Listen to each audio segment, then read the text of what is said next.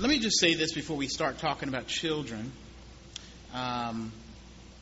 This is not a sermon on how to raise your child or parenting, though I think it's kind of serves as nothing less than a help in that area. I think our idolatry of children can only be broken by the gospel.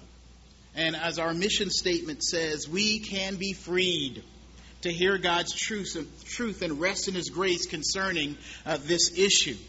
The how-tos that you and I so desperately want to know are useless. All those books on how to raise your children and what to do and Dr. Spock and Dr. whoever else, they're useless if our hearts and relationship towards the Lord because of idolatry are wrong. I say this because I know that if you want to start a fight, talk about someone's children. But more acutely, talk about their parenting. You want to bring civil war to what's been so far a fairly peaceful, eclectic community up here in Christ Central Church. Talk about discipline and how some kids are out of control because of some parents' lack of discipline or over-discipline. This church could fall apart and split on the lines of whether to spank or not. You know, if you want to grow a church, make a commitment to. And then break your neck and bank account to provide the safest, kid-friendliest church. Sermons at 15 minutes and no more, to not infringe upon lunchtime. Do you want to be dropped like a hot potato in the middle of a heart-wrenching life dilemma or conversation? Just let it be nap time, and the person you're talking to is gone. You want to lose your friend or friendships? Let them become mommy or daddy. And they just seem to disappear. We can all agree on, regardless of which angle we come from, children are important.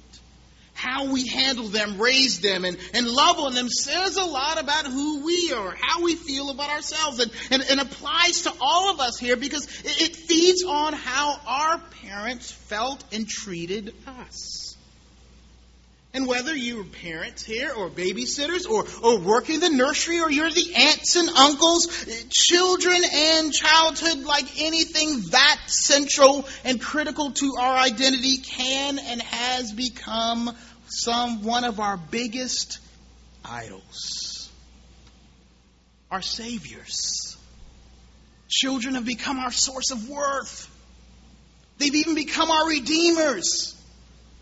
How and why have the children, the ones we are called to as adults and parents to raise and protect and love, how have they become our saviors, our redeemers? I think one way that is fairly clear to all of us is when we seek to have new life through their lives. Now, the first scripture that was read to you was David. King David, the one who wrote the Psalms, talking to his son Solomon, who was going to become the next king on the throne. And when we look at David's deathbed advice to his son Solomon, it was about continuing and even improving his reign through his son's life. And I will tell you, the advice was pretty good up to verse 4, but not so good after that. See, what David did is he called Solomon to secure the kingdom for his sake, for daddy's legacy. Not to write beautiful psalms to the Lord in the field, but to be like the Godfather. Watch your back, Solomon. Take these folk out. Be strong, bold, and not emotional and weak like my harp, strumming, singing, overly charismatic self. Notice now he doesn't teach him how to be a man after God's own heart, even after the first 4 verses of Scripture and following the law, or he doesn't tell him how he killed another man to get his wife, and the idol of being in charge was alive in David's new idol of redemption. His son Solomon. Solomon, All the things I failed to do in my life as king, I want you to do it. Yes, I was not allowed to build the temple for the Lord because I had a bloody reign and I killed a lot of people I shouldn't have killed. But Solomon, hey, those people I couldn't kill and take care of, I want you to do it. Give me new life. Make sure the throne, my throne, is secure. And here is how you do it. Kill this guy and let this guy live and politic this way and be wise in that way. And it's what in part caused Solomon to be such a smart, wise, but spoiled, demanding, never satisfied brat of a king.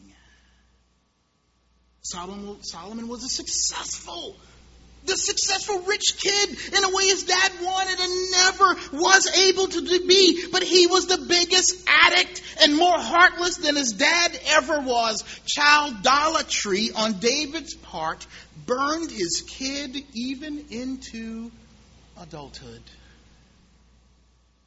Childilatry, as we'll call it in America and in Christendom, is built in, and let me say this, it's shrouded in some well-meaning, nice little American foolishness. We say stuff like, I do it, and I push them and treat this way because I want them to have what I didn't have. How many times have we heard or said that or thought that? I want my kids to be better than me. I don't want him or her to be like me. I hate my life and the pain I went through. And yes, this is good stuff. Maybe. You see, God's command to give to our children is about them knowing Him, knowing the goodness that He is about. But for many of us, the motivations get twisted and confused. It becomes about living our new life through our children. Some of you are going to push your kids to be the best soccer player, the best football player, to be the athlete because you were such a nerd growing up. Or maybe you were a sports guy, but you failed to be the best you could be. Some of you are ultra disciplinarian. I mean, really hard, crushing parents because you were so rebellious in your life. Some of you won't spank or discipline because you were abused or bullied or made fun of as a child. And some of you want your kid to be the popular one because you were so unpopular growing up. Some of you will push your daughters to have very small waist because you hate the way you look. I was watching, it was a commercial on Oprah, and they were highlighting the fact that part of the issue with anorexia among young girls is because it's the mom. It isn't even the magazines. It isn't even the guys saying we like skinny girls. It's the mother saying, baby, you're looking a little big here. I don't want you to turn out like me. Or, I want you to be like me. I remember I was talking, Georgia and I were in a restaurant. We ran into one of the ladies who does women's studies at the university. And we were talking about, how this world is so hard for women's image and beauty and how the magazines and blah, blah, blah. And they said the number one cause is mothers. At the wedding date, girl, you might need to lose a little bit to get in that dress. Your husband, he don't want nobody that big. Think about our men who want to be buff, and they were always chubby growing up, pushing our boys to be the greatest and the latest cut athlete. Some of you want this hope for Southern society, for your dreams of breaking into high Southern society. Hope they marry and associate with people you only dreamed of. Somewhere on the South Side, you want the influence factor for your children that you didn't have growing up. It's why you chose a school for your kids, or your parents chose a school for you. Why you can't let your kid go to MLK East Side Elementary. Because you want them to be near the influence. You want them to bump shoulders and have relationships with people you never had a chance to. You see all that you want to be and want them to live in. You know you grew up poor, white, trash, or ghetto fabulous, and you want your kids to be Charlotte upper crust. You want your kid to hang out with the Cosbys one day. Because you couldn't do it. All you could do is watch him on TV and dream. So I say, be careful. Where you're weak, or where your personal desires are. You know, I kind of have this dream too, and some of you may share it. Kind of have this dream you can go back to high school with all the knowledge you got now. Man, I'd be the man. At least I think I would be. You know, I'd be able to date this one and that one and be in this class and do this. I mean, I said, man, if I could go back to high school, I wouldn't be such a nerd, such a geek. I would have a good time. But you can through your kid. And what happens in many cases is overly protective attitude of our children. I call it gold children syndrome. You look at your kids, you think they like gold, you know, and because you were neglected or abused in some way, or even abandoned by parents who were too busy in your jobs or in relationship or passed away too early, I mean, you're over the top protective with your new substitutionary atonement, your new little savior, the second Adam for your fallen condition. We have to protect our invaluable time machine at all cost. And we will even give up intimacy with our husbands or wives and give up friendships or go into a huge amount of debt. Or we will even not go to churches that really minister to our hearts because we're so child-centered salvation. Don't you know, as adults in performance mode, when you're in performance mode, when you're trying to prove something, you know how you act? You act how your parents wanted you to be. It's called acceptance mode. We did this personality test when we were looking to hire our administrator and just seeing how we would fit with other people. And Scott Welton gave us this test, and he was like, okay, this column right here is who you really are. Okay? I'm like, gosh. This column over here is what you think your parents want you to be. This is how you act when you want to perform. Here's where you act here's what you're driving for. But this is who you really are. You know, we have done and become in large part what our parents wanted to relive through us. And let me tell you the other side. We're not even free to be anything like them because we are slaves to being anything but what they wanted us to be. So you're either one side, you're doing everything your parents wanted you to be and do, or you're not. You're doing everything the opposite because they were so strong-handed on trying to live their life through you. And all of us here are damaged and living broken proof of the redemption our parents may have achieved through us and what you are looking for in a new life through your children. Some of you have jobs because you were daddy so wanted to have that job or be that successful as you. Some of you are in certain size homes because you know your dad will come in and say, man, or mom, whoa, this is nice. You made it. You did me proud. You did me good. And what they're really saying in their heart is, wow, you've lived a new life for me. Thank you. I don't care how much debt it costs. I don't care how much marriage problems it costs. You got this big house and this big car and these great schools and you're on the right side of town and you have all the right friends. Thank you. And on the inside, you're falling apart. You're in an identity struggle that your parents have been redeemed through. Now I tell you that the cycle this creates is vicious.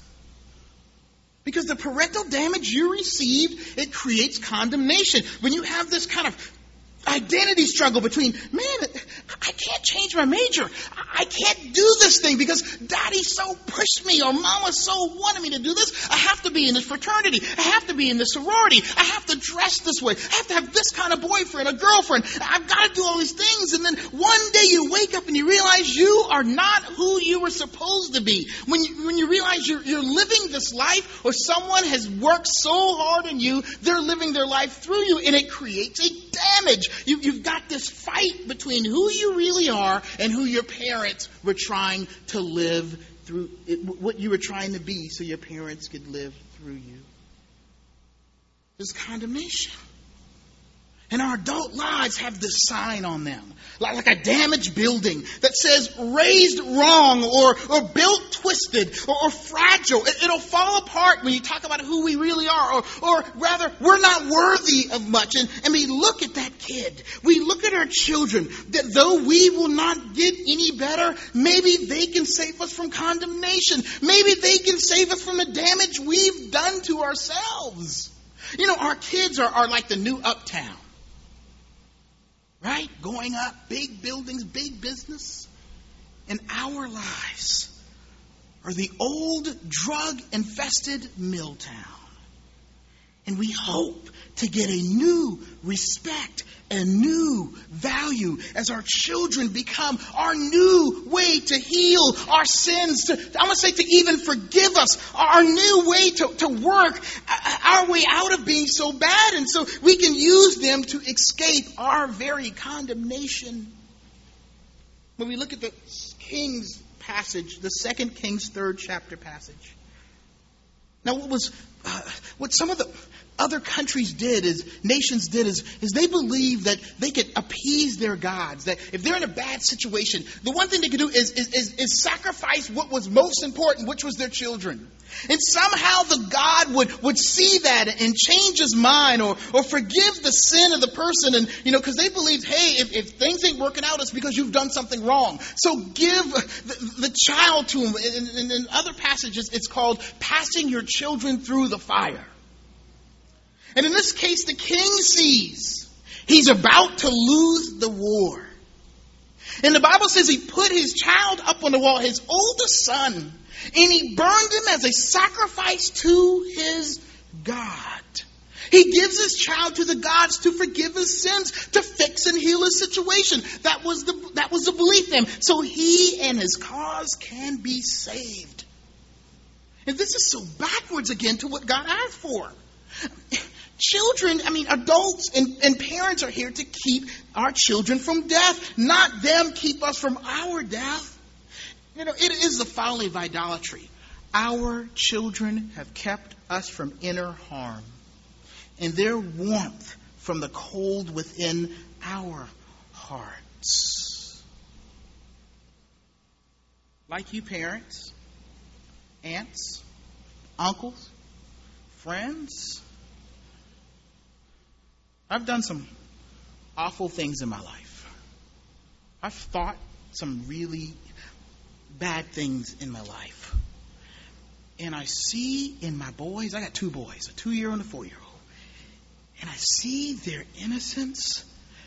And sometimes I see their innocence as a way to kind of forgive my sins.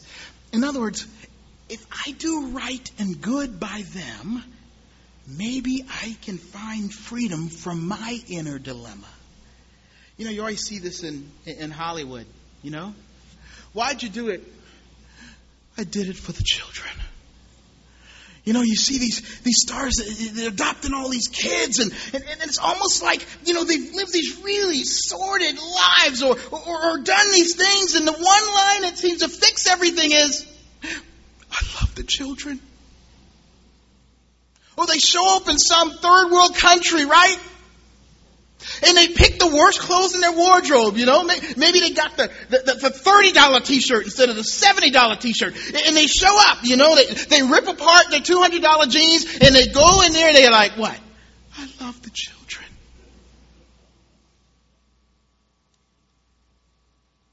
We use their innocence as a perfect sacrifice on the altar of our failures and sins. And oftentimes, more than not, it works.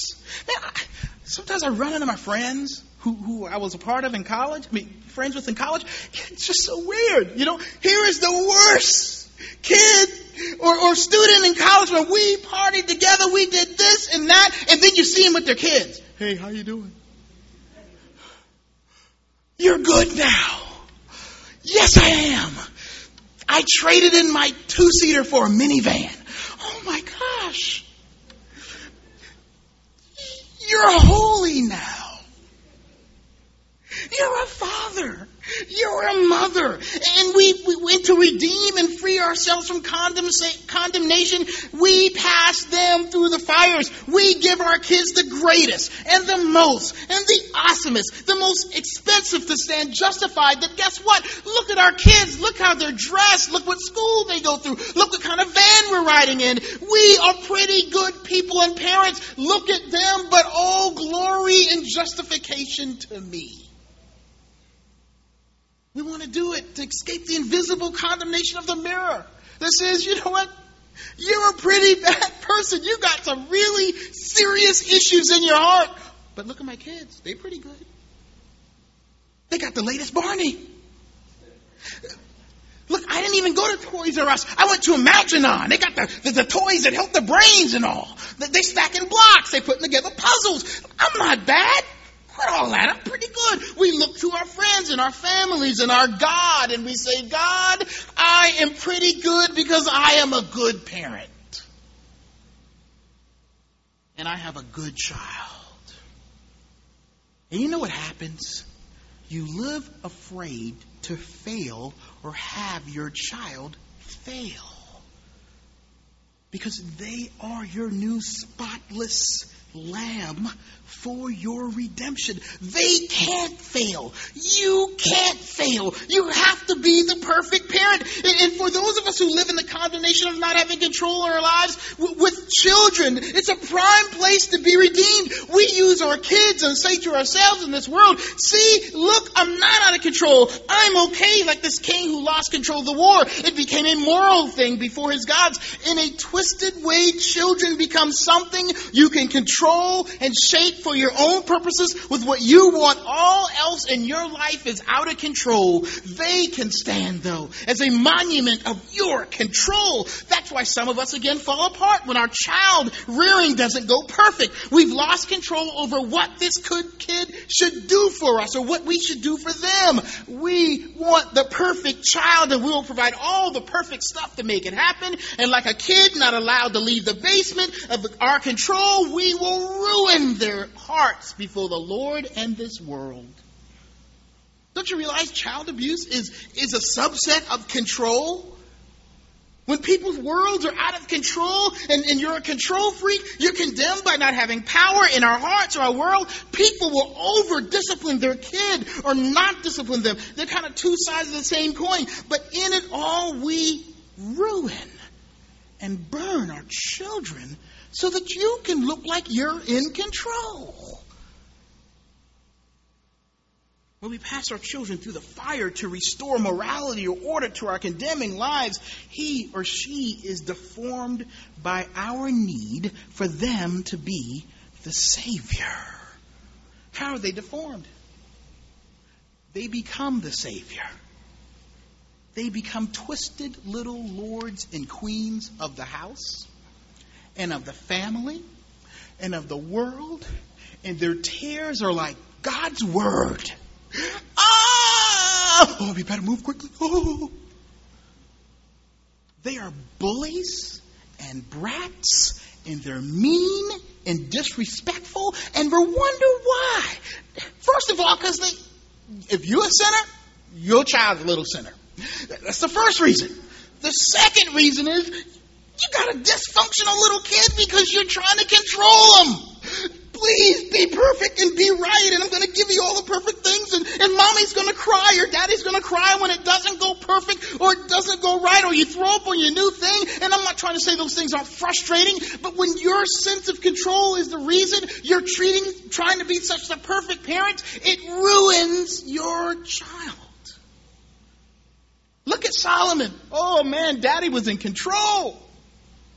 But now he's got 300 wives and 1,000 concubines. Something went wrong. His house took, let me see if I can get this right. God's house took 7 years to build. His house took 14 years to build. Something wrong. And far from giving us a sense of redemption, idolatry offers us a sense of worth. Our children become our new sense of worth. The fact of your parenting, the beauty of your child, the way you have dressed them and treat them is a great honor to you. And yes, the most basic thing about being parents, the joy is that true children are a blessing from the Lord, yes, but they are not your ultimate sense of worth. Yet we look to them to be. I was talking to my friend when Kelly and I were in more of a depressed part of Baltimore.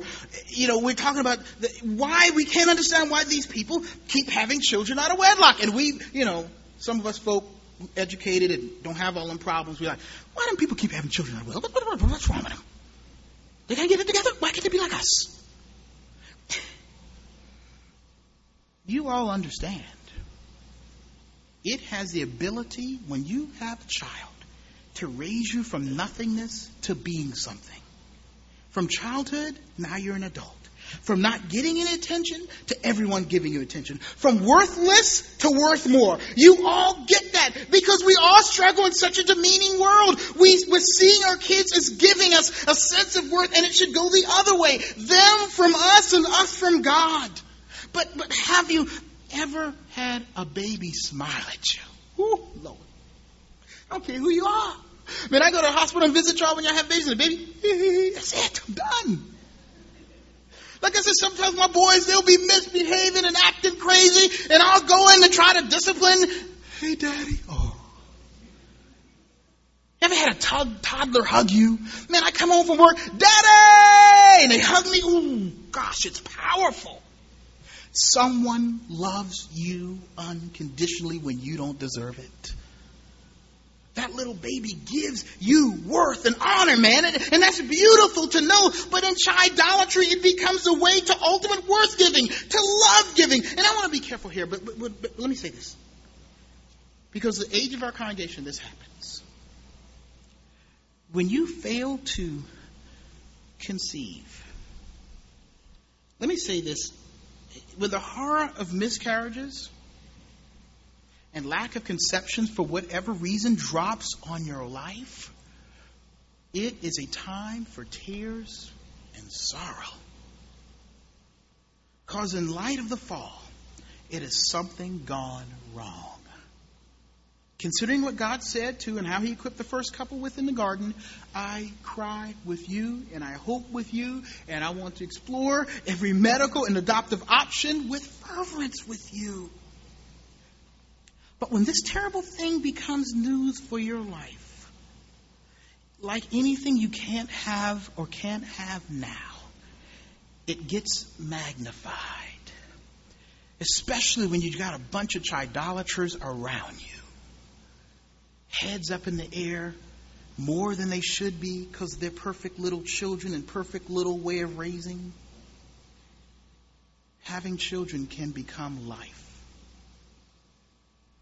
Like anything, it can become your sense of worth. And not only for those who couldn't have, but for those that are single and you're not there yet. But for those who have it, it sometimes is a badge of womanhood. Not that that isn't part of it, but it becomes what gives you worth as a woman and a man. And yet children have become the new glory for some of you men and women in ways that they should not be. You are a man or a woman filled with the image and likeness of God because God said so, not because you do or do not have children. Man, then the new glory for some of us in ways your wife or husband isn't. Man, your husband and your wife ain't doing right. Just turn all your attention to your children. Just spoil them to death. Oh, well, so-and-so ain't loving me, but I'll go deal with that. I just pour myself into my children every hour, every day. My wife, my marriage isn't perfect, but my relationship with my kids will be close to it. And here is the problem. Like we pointed out earlier, they become the new sign of control and success in ways our professions or lack of professions haven't. And here he is. They reflect the image to us in a way only God should. And instead of beauty and wonder of a child showing you something about God, instead of God being the mirror of your dignity and beauty, they become the new mirror of God.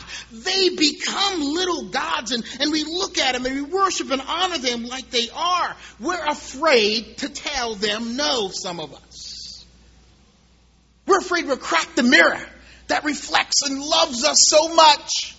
Some of you can't stand your children not to be happy with you, because they're your new God. You're afraid of their power over you in public. You're afraid we will mess up with them. Like our God or King, we give them more clothes and toys, anything they demand, as long as they continue to reflect unto us a new life, a forgiveness of sins of a past life, of making us feel beautiful and worth something, and maybe even some balm for the way we were burned as children by our parents. The Bible calls that passing your children through the fire. God said something very interesting to parents. It says in Deuteronomy this. I'm going to have to paraphrase. Tell them the story about how you were slaves and I delivered you. Why? Yes, so the kids can know God. It's a good little Bible story before they go to bed. Yes, but this is just as much for the parents. See, the story led the parents to remember where their hope of redemption is, to remember how and where you escape condemnation. Remember what makes you and your child worth something. Remember where love comes from. God is saying, from me, not from your children. Remember where the help to even raise these children are. It's not in your own hands. It's not in your own power. It's not in your own assessments and building of things. Not in what you provide, which prove to be incomplete or a failure, but according to what I have given to parents and children by grace. Your parenting, your care for your children is about God's care for you. And our lack of belief in this leads us fighting for all those things outside of God. And as twisted as passing kids through the fire is, our utter struggle for purpose and meaning and salvation and worth apart from the message of grace will lead us to offer our children instead of taking God's offer of grace for all the things wrong inside of us. Jesus makes this truth clearer and deeper. When his disciples thought he's being bothered by children, he said this, "Let the little children come to me." And then he follows it with this, "Such is the kingdom of heaven." In other words, come like them. I think this is very interesting. Give your children to Jesus. Give your care of them to him. Don't keep them to yourself and for yourself. Jesus says, raise your children towards me. Bend them towards me, not you. Lead them, make their purposes toward me, because your purposes are twisted, parents. Yes, parents, you're twisted. You got some things wrong. Now look what he finishes with here. The motivation, the ability, the freedom to give your children to Jesus, to free them from being used as sacrifices or idols for your own good, is this. See that and how you come to him like them, like children. Let your children come, cause and as you come to Jesus. In other words, our propensity to use our kids, to make them suffer for us, to make them pass through the fire, to exasperate them, is about our lack of coming to Jesus to care for us as children. That you and I have not known the care of sitting on Jesus' knee, of having him look in our eyes with a glance that gives worth, of having God be our Father, one who redeems us and frees us from condemnation. And here is the hit. We will cause our children to pass through the fires when we have not seen and known and trusted one who goes through the fire for us and for our children. Jesus was passed through the fire. by his Father, so that we would find what we need or long for or lack in him alone. So that we will not see the need or have the desire to use our children, to abuse our children, to burn our children, to sacrifice them for our purposes. Jesus is saying, come to me, children. Yes, you children who are parents and want to be parents or caretakers, I alone give new life. I alone can heal what your parents did to you and left you in. I alone can forgive what you have done. I alone can sit you on God's knee, where in calling him Father or Daddy, you can get worth for your souls. I alone have come to heal the burns of children passed through the fire who have become parents and adults. And I alone by grace love your children enough to save them from the fires of your own hands. Let all the children come to me. I'm going to close with this song I grew up singing. Jesus calls the children dear. Come to me and never fear. For I love the little children of the world. I will take you by the hand, lead you to a better land. For I love the little children of the world. Jesus loves the little children. All the children of the world, red and yellow and black and white, all are precious in his sight. Jesus loves the little children of the world. Jesus died for all the children of the world, red and yellow, black and white. They are precious in his sight. Jesus died for all the children of the world. Jesus is the shepherd true, and he'll always stand by you. For he loves the little children of the world. He's a Savior great and strong, and he'll shield you from the wrong. For he loves the little children. It is the love of Jesus that breaks the power of idolatry. It's the love of Jesus for all children, you parents included, that breaks that cycle and power. Let us pray. Heavenly Father, we have been burned by our parents, and we burn too. Love us, Jesus, like children who've been scarred by the misguided but good intentions of our parents. Heal us so that our kids can find healing in you. This we pray in Jesus' name. Amen. Jesus loves the little children, all the children of the world, red and yellow, black and white, they are precious in his sight. Jesus loves the little children of the world.